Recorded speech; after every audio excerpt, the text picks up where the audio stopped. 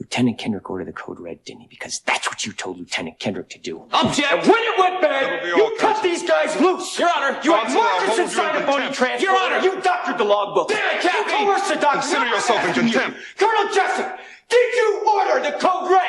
You don't have to answer that question. I'll answer the question. You want answers? I think I'm entitled. You want answers? I want the truth! You can't handle the truth!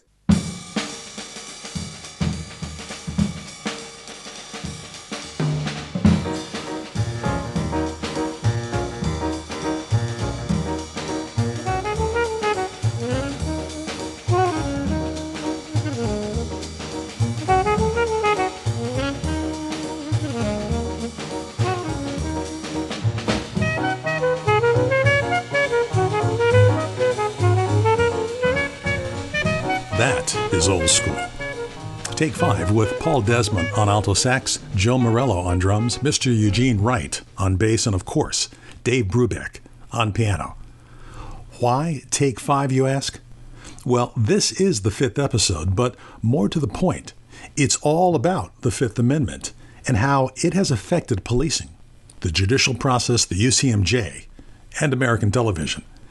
But before we get to all of that, let's take a look back at the origins of these rights that are captured in the 5th Amendment of the American Constitution. On March 5th, 1770, Private Hugh White, a British soldier, guarded a safe of British gold on King Street in Boston, Massachusetts.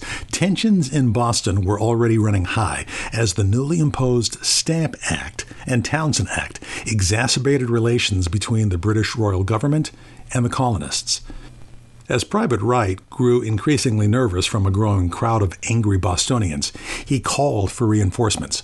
More British soldiers arrived, and the crowd of colonists began to throw rocks and snowballs at the royal soldiers. Nobody knows for certain who fired the first shot, but the outcome was tragic. A deadly riot that resulted in the death of 5 colonists, wounding 6 more. The events of March 5, 1770, are commonly known as the Boston Massacre. Events that night played a pivotal role in fueling anti-British sentiment throughout the 13 colonies. Within hours, Private White and 7 of his comrades were arrested and jailed. But do you know the full story? Do you know what happened next? The actions of a 34-year-old lawyer named John Adams forever shaped and influenced American jurisprudence and our rights as citizens in the eyes of the law. The details of this story come from authors Dan Abrams and David Fisher in their book, John Adams Under Fire, The Founding Fathers' Fight for Justice in the Boston Massacre Murder Trial. After Private White and his comrades were jailed, John Adams made a courageous decision to defend the British soldiers in trial. The British soldiers were being tried for first-degree murder and faced the death penalty. Adams' actions in trial showed that reasonable doubt existed. Both the soldiers and eyewitnesses stated the soldiers acted in self-defense, and amidst the confusion, it was impossible to premeditate the killings. All of the soldiers were acquitted of the original charges. Adams' actions, an unpopular choice to defend British soldiers, established the precedent of due process in American law that shapes our legal system today. Every person would be guaranteed the right to counsel, a fair trial by jury, and the right to defend themselves in a court of law. John Adams took the moral high road and as a result paved the way for the introduction of the Due Process Clause and the observation of all criminal rights enshrined in the Bill of Rights. No person shall be held to answer for a capital or otherwise infamous crime unless on a presentment or indictment of a grand jury, except in cases arising in the land or naval forces or in the militia, when in actual service in time of war or public danger. Nor shall any person be subject for the same offense to be twice put in jeopardy of life or limb, nor shall be compelled in any criminal case to be a witness against himself, nor be deprived of life, liberty, or property without due process of law, nor shall private property be taken for public use without just compensation. Fifth Amendment. Welcome, and thanks for joining us on the 5th episode of the Stockdale Center's Bill of Rights series. I'm your host and narrator, Michael Sears. Today's episode is titled Criminal Self-Incrimination. We continue right where we left off on episode 4, Search, Seizure, and Admissibility. Once under the suspicion of an offense, what are your rights, and how do they play out? We will begin by detailing the process of being taken into police custody, assuming the processes detailed in the last episode were conducted lawfully and reasonably. What happens to you, either as a citizen or as a military member, once the police have arrested you? Everyone has heard of the Miranda Rights. Do you know where they come from? We will also break down Miranda's military equivalent under the UCMJ, otherwise known as your 31 Bravo rights. Let's step back for a second to be clear with our direction. Episodes 4, 5, and 6 describe the process of the law in a linear fashion, all the way from suspicion of criminal activity to the process of an arrest to the rights guaranteed in the court. We, along with our distinguished panels of guests, take you from A to Z and detail how each of these steps within criminal procedures stem directly from Amendments 4 through 8 of the Bill of Rights. Episode 4 focused solely on the Fourth Amendment. Today, in Episode 5, we introduce Miranda Rights, the Fifth Amendment, the Due Process Clause. Next time, in Episode 6, we detail exactly what happens once seated in a courtroom. Let's get started.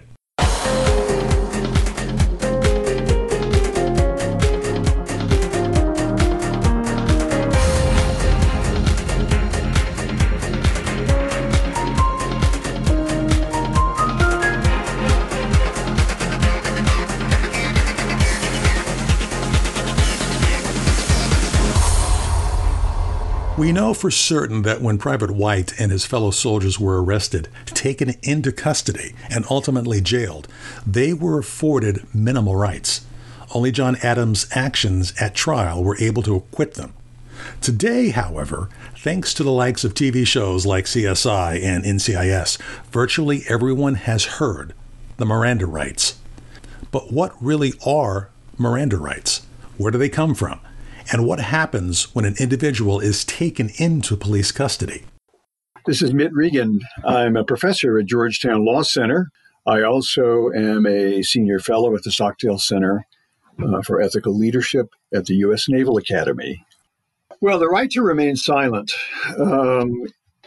is concerned in particular with the right against being required to incriminate yourself. And this goes back to practices, not only in England, but in many other countries, of obtaining confessions through coercion, including torture, for instance. Now, one concern about that is you just may not get accurate information, but another is that that's a torture or coercion, and being forced to incriminate yourself is just a fundamental violation of your dignity, as a human being. That the state should be required to assemble evidence without being tempted to try to get you to confess, whether it's coercing you, whether it's tricking you, or what have you, right? That if there's enough evidence out there, the state should be required to assemble it. And so the right to remain silent reflects the fact that people who are not familiar with the legal system, and many of us are not familiar with all its intricacies, may be vulnerable when questioned by the police and may say some things that they don't realize or they're not clear, but that could be used to incriminate them, right?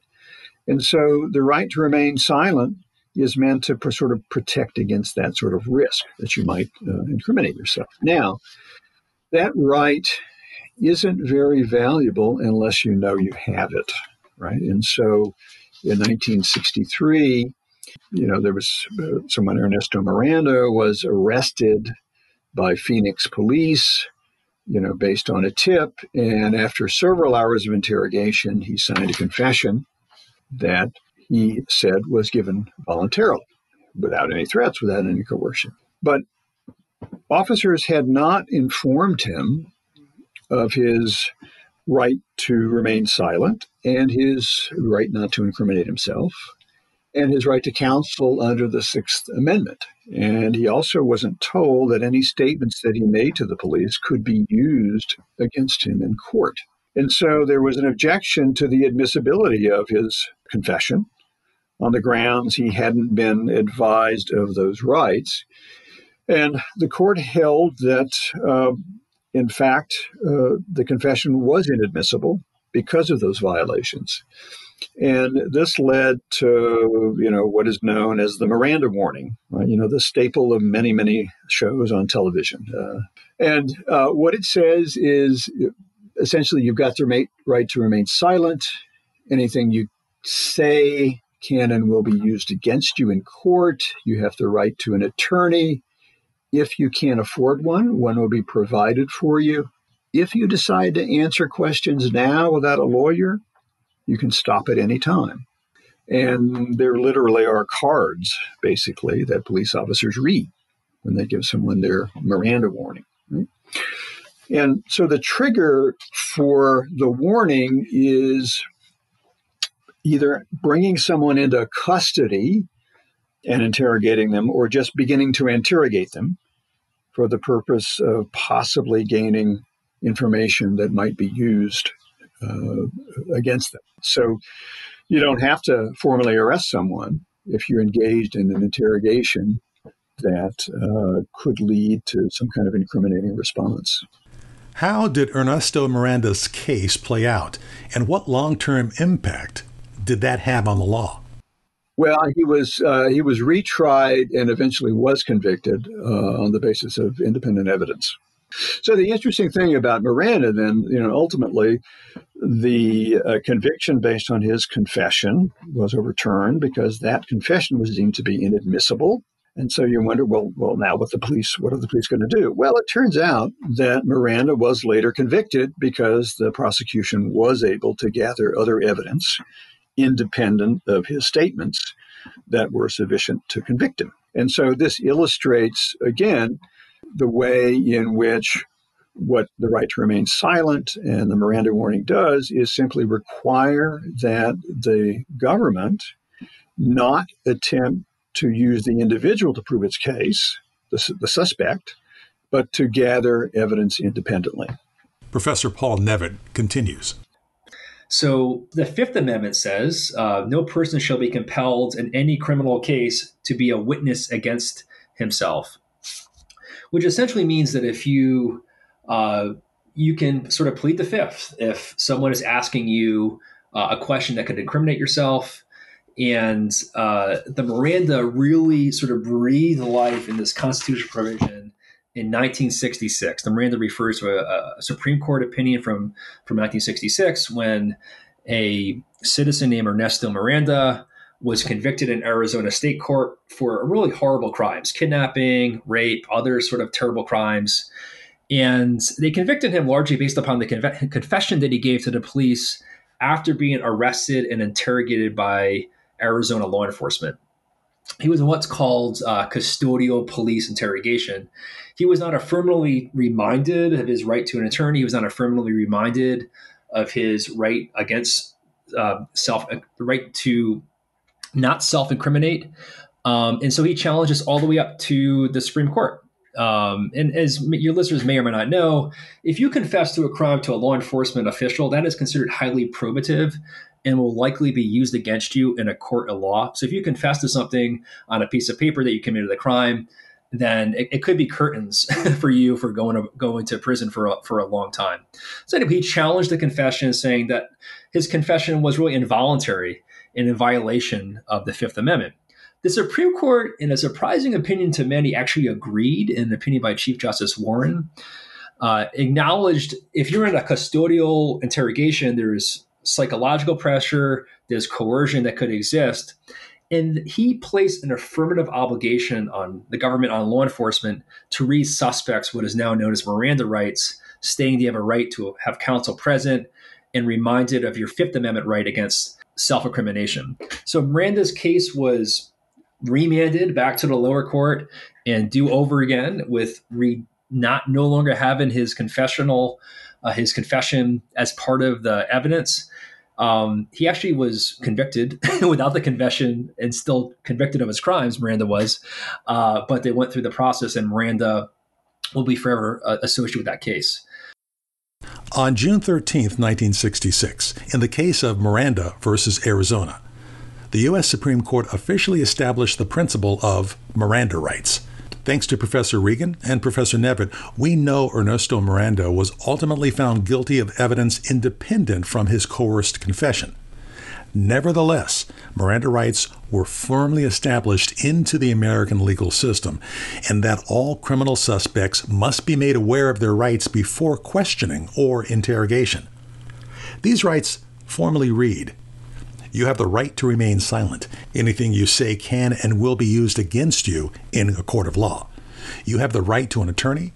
If you cannot afford one, one will be appointed to you. It is important to note that Miranda rights are not a part of the Bill of Rights. Whether they serve as an immediate stepping stone to an accused individual in police custody. More specifically, they detail rights guaranteed in the Fifth and Sixth Amendment and ensure that all accused individuals are aware of these rights. Now, let's shift our focus to the Uniform Code of Military Justice. We briefly mentioned 31 Bravo as analogous to Miranda rights for military members. Professor Nevitt, how are we to understand the differences between Miranda and 31 Bravo? And where does 31 Bravo come from? 31B rights actually predate the Miranda rights. They're from 1951. 31B refers to the article in the Uniform Code of Military Justice. And it's just uniquely a military right. Congress, after World War II, was concerned that the military would have a conditioned response to authority, and junior service members would be compelled to speak against themselves and become witnesses against themselves if they didn't have these 31B rights in place. And so this is required at all times when a person is being questioned, is a suspect of a crime being convicted, and any sort of military member in the chain of command or who has some sort of authority has a affirmative duty to issue these 31B rights. The 31B rights add and omit certain Miranda rights. It actually specifies what you are accused of. There's no discussion of right to an attorney in 31B rights. All of which is to say, this is somewhat confusing how 31B rights sort of merge with Miranda rights. The good news is that any sort of requirement to issue Miranda rights or 31B rights, there's one form that is ensign proof and second lieutenant proof that combines all the warnings into one document. And so if you are questioning someone that you believe may have committed a crime, it's always a good idea to have that person be aware of his or her rights, get the form out from the JAG instruction, and have him sign. We turn to Lieutenant Commander Jarzik and Colonel Shaw for more details. Hi, I'm Liz Jarzik. I'm a JAG. I've been in the Navy for almost a decade, and I have the pleasure of teaching here in Luce Hall. I teach NL 400 law for the junior officer. So Miranda versus 31B are both expressions of the Fifth Amendment, which is designed to make sure that the man cannot make us rat ourselves out, right? It's the protection against self-incrimination. Important to note, I think, is the fact that 31B actually came to be 15 years before Miranda was decided. So the military, a decade and a half before my home state of Arizona, screwed some stuff up and we figured out Miranda, said, you know what? Actually, let's warn some folks before we start interrogating them and asking them questions. Some key differences between them are in the rights themselves that you're going to be warned about and in the timing. So as to the rights advisements themselves, both Miranda and 31B require the government to tell you that you have the right to remain silent and that anything you say could be used against you in a court of law. Miranda also imposed the requirement that you be told, hey, you've got a right to an attorney, and if you can't afford one, one will be provided to you. 31B did not have that in its statute I don't think that there's any particular reason why. I just think that the drafters weren't thinking about it at the time. And at the time, the JAG Corps was not the robust institution that it is now. And so we didn't really have access to as many military lawyers. 31B requires something that Miranda does not, that's also super important. And that is an advisement as to what it is I think you did wrong before I'm going to ask you a question. The civilian cops don't have to tell you that. So you may think that you're just going down there to give like a garden variety interview, but actually they think that you have committed XYZ crime and they're trying to dig up dirt on you. That kind of law enforcement tactic is not available in the military because I have to tell you, hey, I think that you're guilty of distribution of drugs or whatever before I ask you questions. So I also mentioned that they are different in terms of timing, and this is critical as well. Under Miranda, the police don't have to give you a rights advisement until you're, quote, in custody, which basically means you're not free to leave. So if they are conducting a garden variety interview of you, even if they're kind of hip to your nonsense, right? They think you did something shady, but they don't have quite enough to arrest you yet, or they have not placed you under arrest, you don't have to be told of your rights. Not so under 31B. Under 31B, it's any questioning for a law enforcement or disciplinary purpose. So if I think Timmy did wrong and I'm in his chain of command and I, ultimately would use this to give him NJP or some other kind of disciplinary action, I got to tell Timmy his rights advisement. So a common example I use in my class of how this plays out is the Friday night Dateline special. Wife is found dead. Obviously, everyone's first suspect is the husband, right? So the civilian police request Joe husband come down for an interview. And even though they think he did it, right, they do not likely have to warn him about anything. They can just say, hey, come on down. We really want to find who killed your wife's killer. We need some background info, whatever. And the whole time they're going to use that as mining to get information on you without having read you your rights. Military police, if we suspect you, we've got to warn you. So if I call Joe husband, Lieutenant husband, right, down to NCIS, I have to say, hey, Lieutenant husband, I think you murdered your wife. You have the right not to talk to me. Do you still want to talk to me?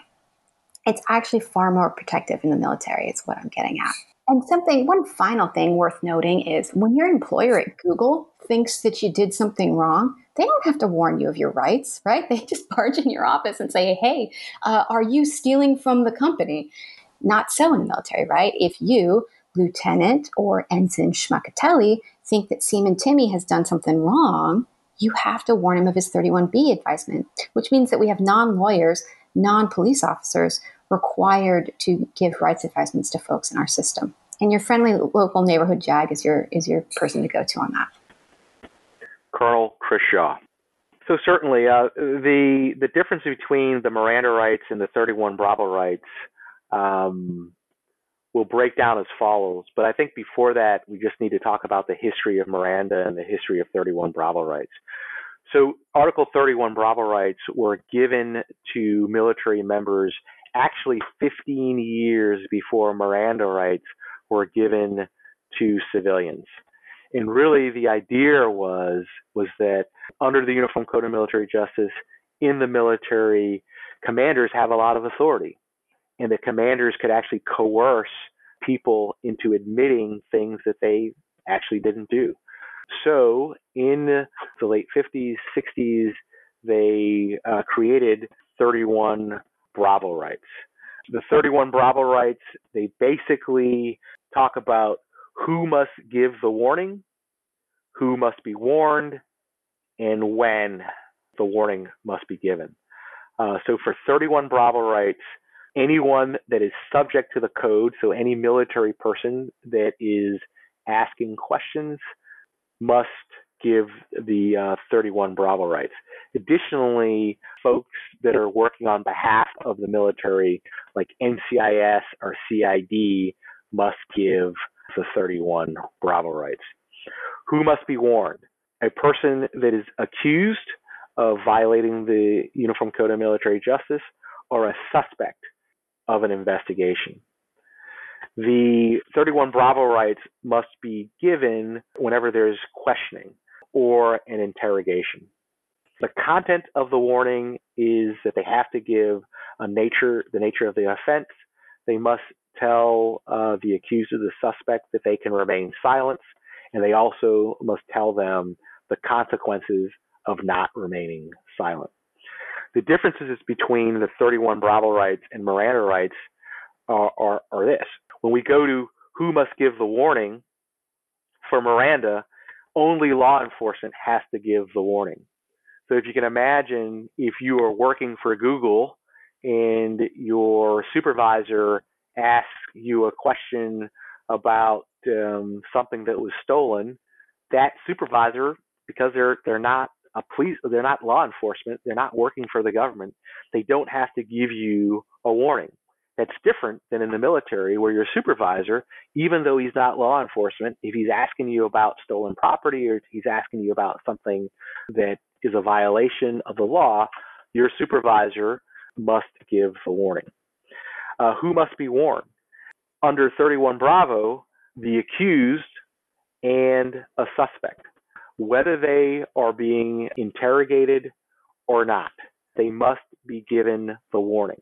Under Miranda, only persons that are in custody, they're arrested or they're being held by law enforcement, have to be given the warning.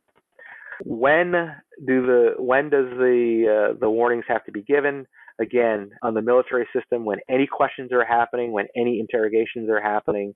Under the civilian Miranda, only under custodial interrogation. And then finally, the contents of the warning. Miranda rights actually provide a warning that basically talks about your right to counsel, where 31 Bravo rights does not talk about your rights of counsel. So those are the basic differences between Miranda and 31 Bravo rights. It is important to reiterate that both Miranda rights and 31 Bravo are not components of the Bill of Rights, but rather exist to ensure an accused individual knows his or her rights that already exist because of the Fifth and Sixth Amendments. We now turn more deeply into the Fifth Amendment itself. Professor Regan, what is the purpose of the Fifth Amendment? Well, the Fifth Amendment, I would say, in many respects, is the fundamental principle of any country that purports to be governed by the rule of law.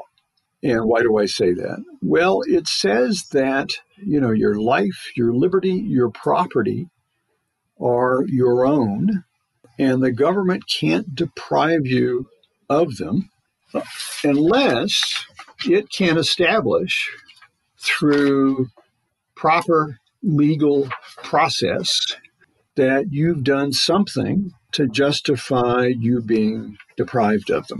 And that is a very basic principle of the rule of law. It was meant to prevent the abuse of power. Again, the colonists looked to the crown.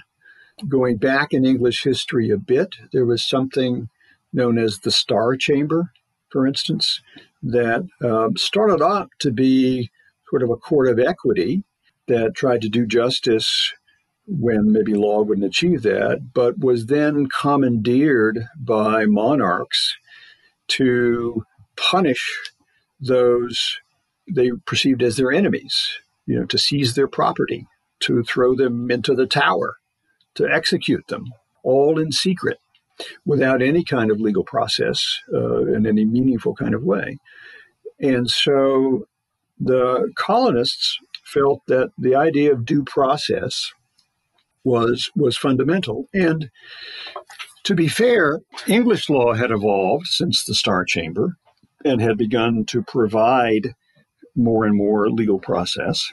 And the colonists, in many respects, felt that what they were doing when they revolted was simply trying to assert their rights as English subjects, that they were being deprived of rights to which they were entitled. And so the Due Process Clause is really, I think, the core of that sort of view that there must be meaningful constraints against the abuse of power. Can you provide more depth on the Due Process Clause and what that really means?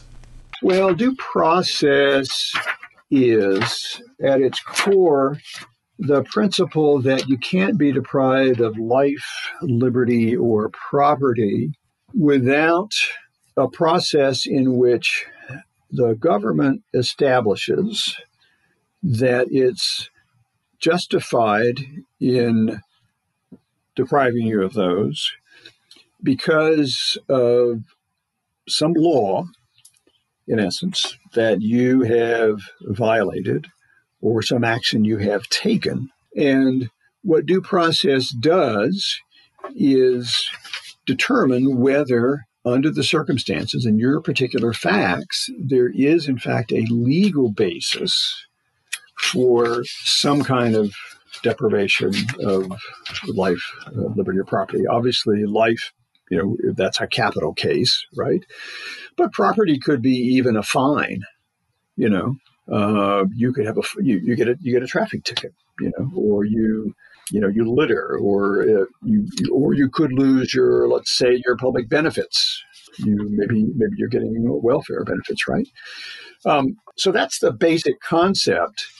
Now, what the court has said is that very general concept can be effectuated in a variety of different ways. I mentioned, let's say, a capital case where if you're convicted, you could be subject to the death sentence. Okay, now due process means, the full arsenal of the various kinds of procedural protections that are required in a criminal trial. But, there could be, let's say, some concern about veterans' benefits or some other kind of assistance that you're getting, right? What a court has said is that you don't have to have the full trappings of a criminal trial and all its protections every time, you're at risk of, let's say, paying a fine. That what is required by due process is flexible. It depends on the circumstances, right? And the court announced this in the case of Matthews versus Eldridge. And the court said that there are a variety of things to take into account in determining whether the process you got satisfies due process. So it depends on how significant is the interest that you may be in jeopardy of losing.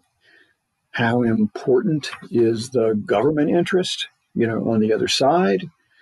What is the burden to the government of the various kinds of processes that it might put in place? What are your opportunities to appeal the judgment?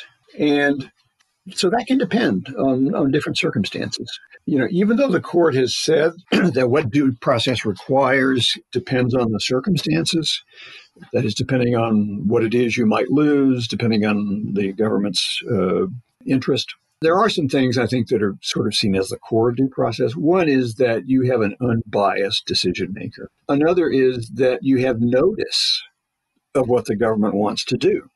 And you have an opportunity to present reasons why you believe that the government's not justified and to present evidence. And those are just the basic opportunity to be heard, right? To be informed of the potential loss that you might suffer, the reasons for it, and to respond.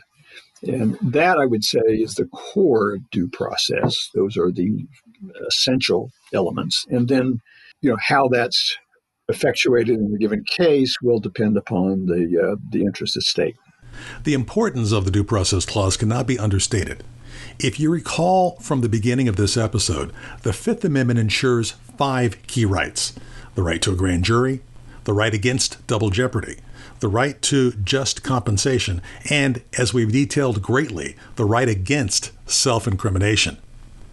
But that 5th right, due process, ensures that all the others are protected.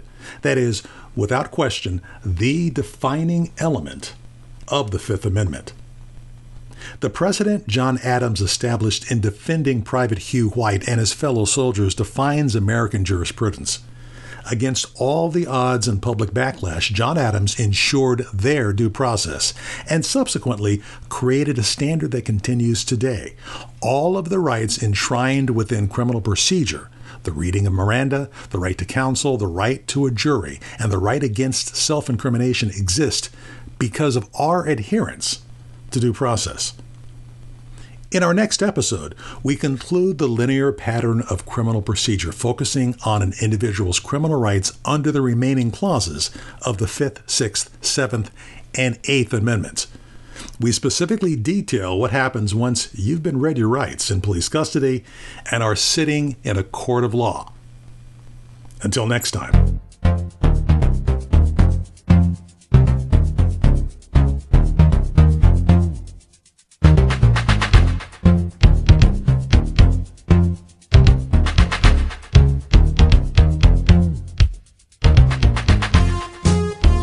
Thanks for listening to the Bill of Rights podcast from the Stockdale Center at the United States Naval Academy. This is a series of presentations that covers the interconnections between the U.S. Constitution, the Bill of Rights, and how the Uniform Code of Military Justice relates to each other.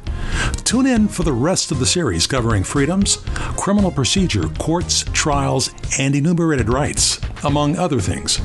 You raised your hand in an oath to the Constitution the first day you got here. Make sure you know what it means.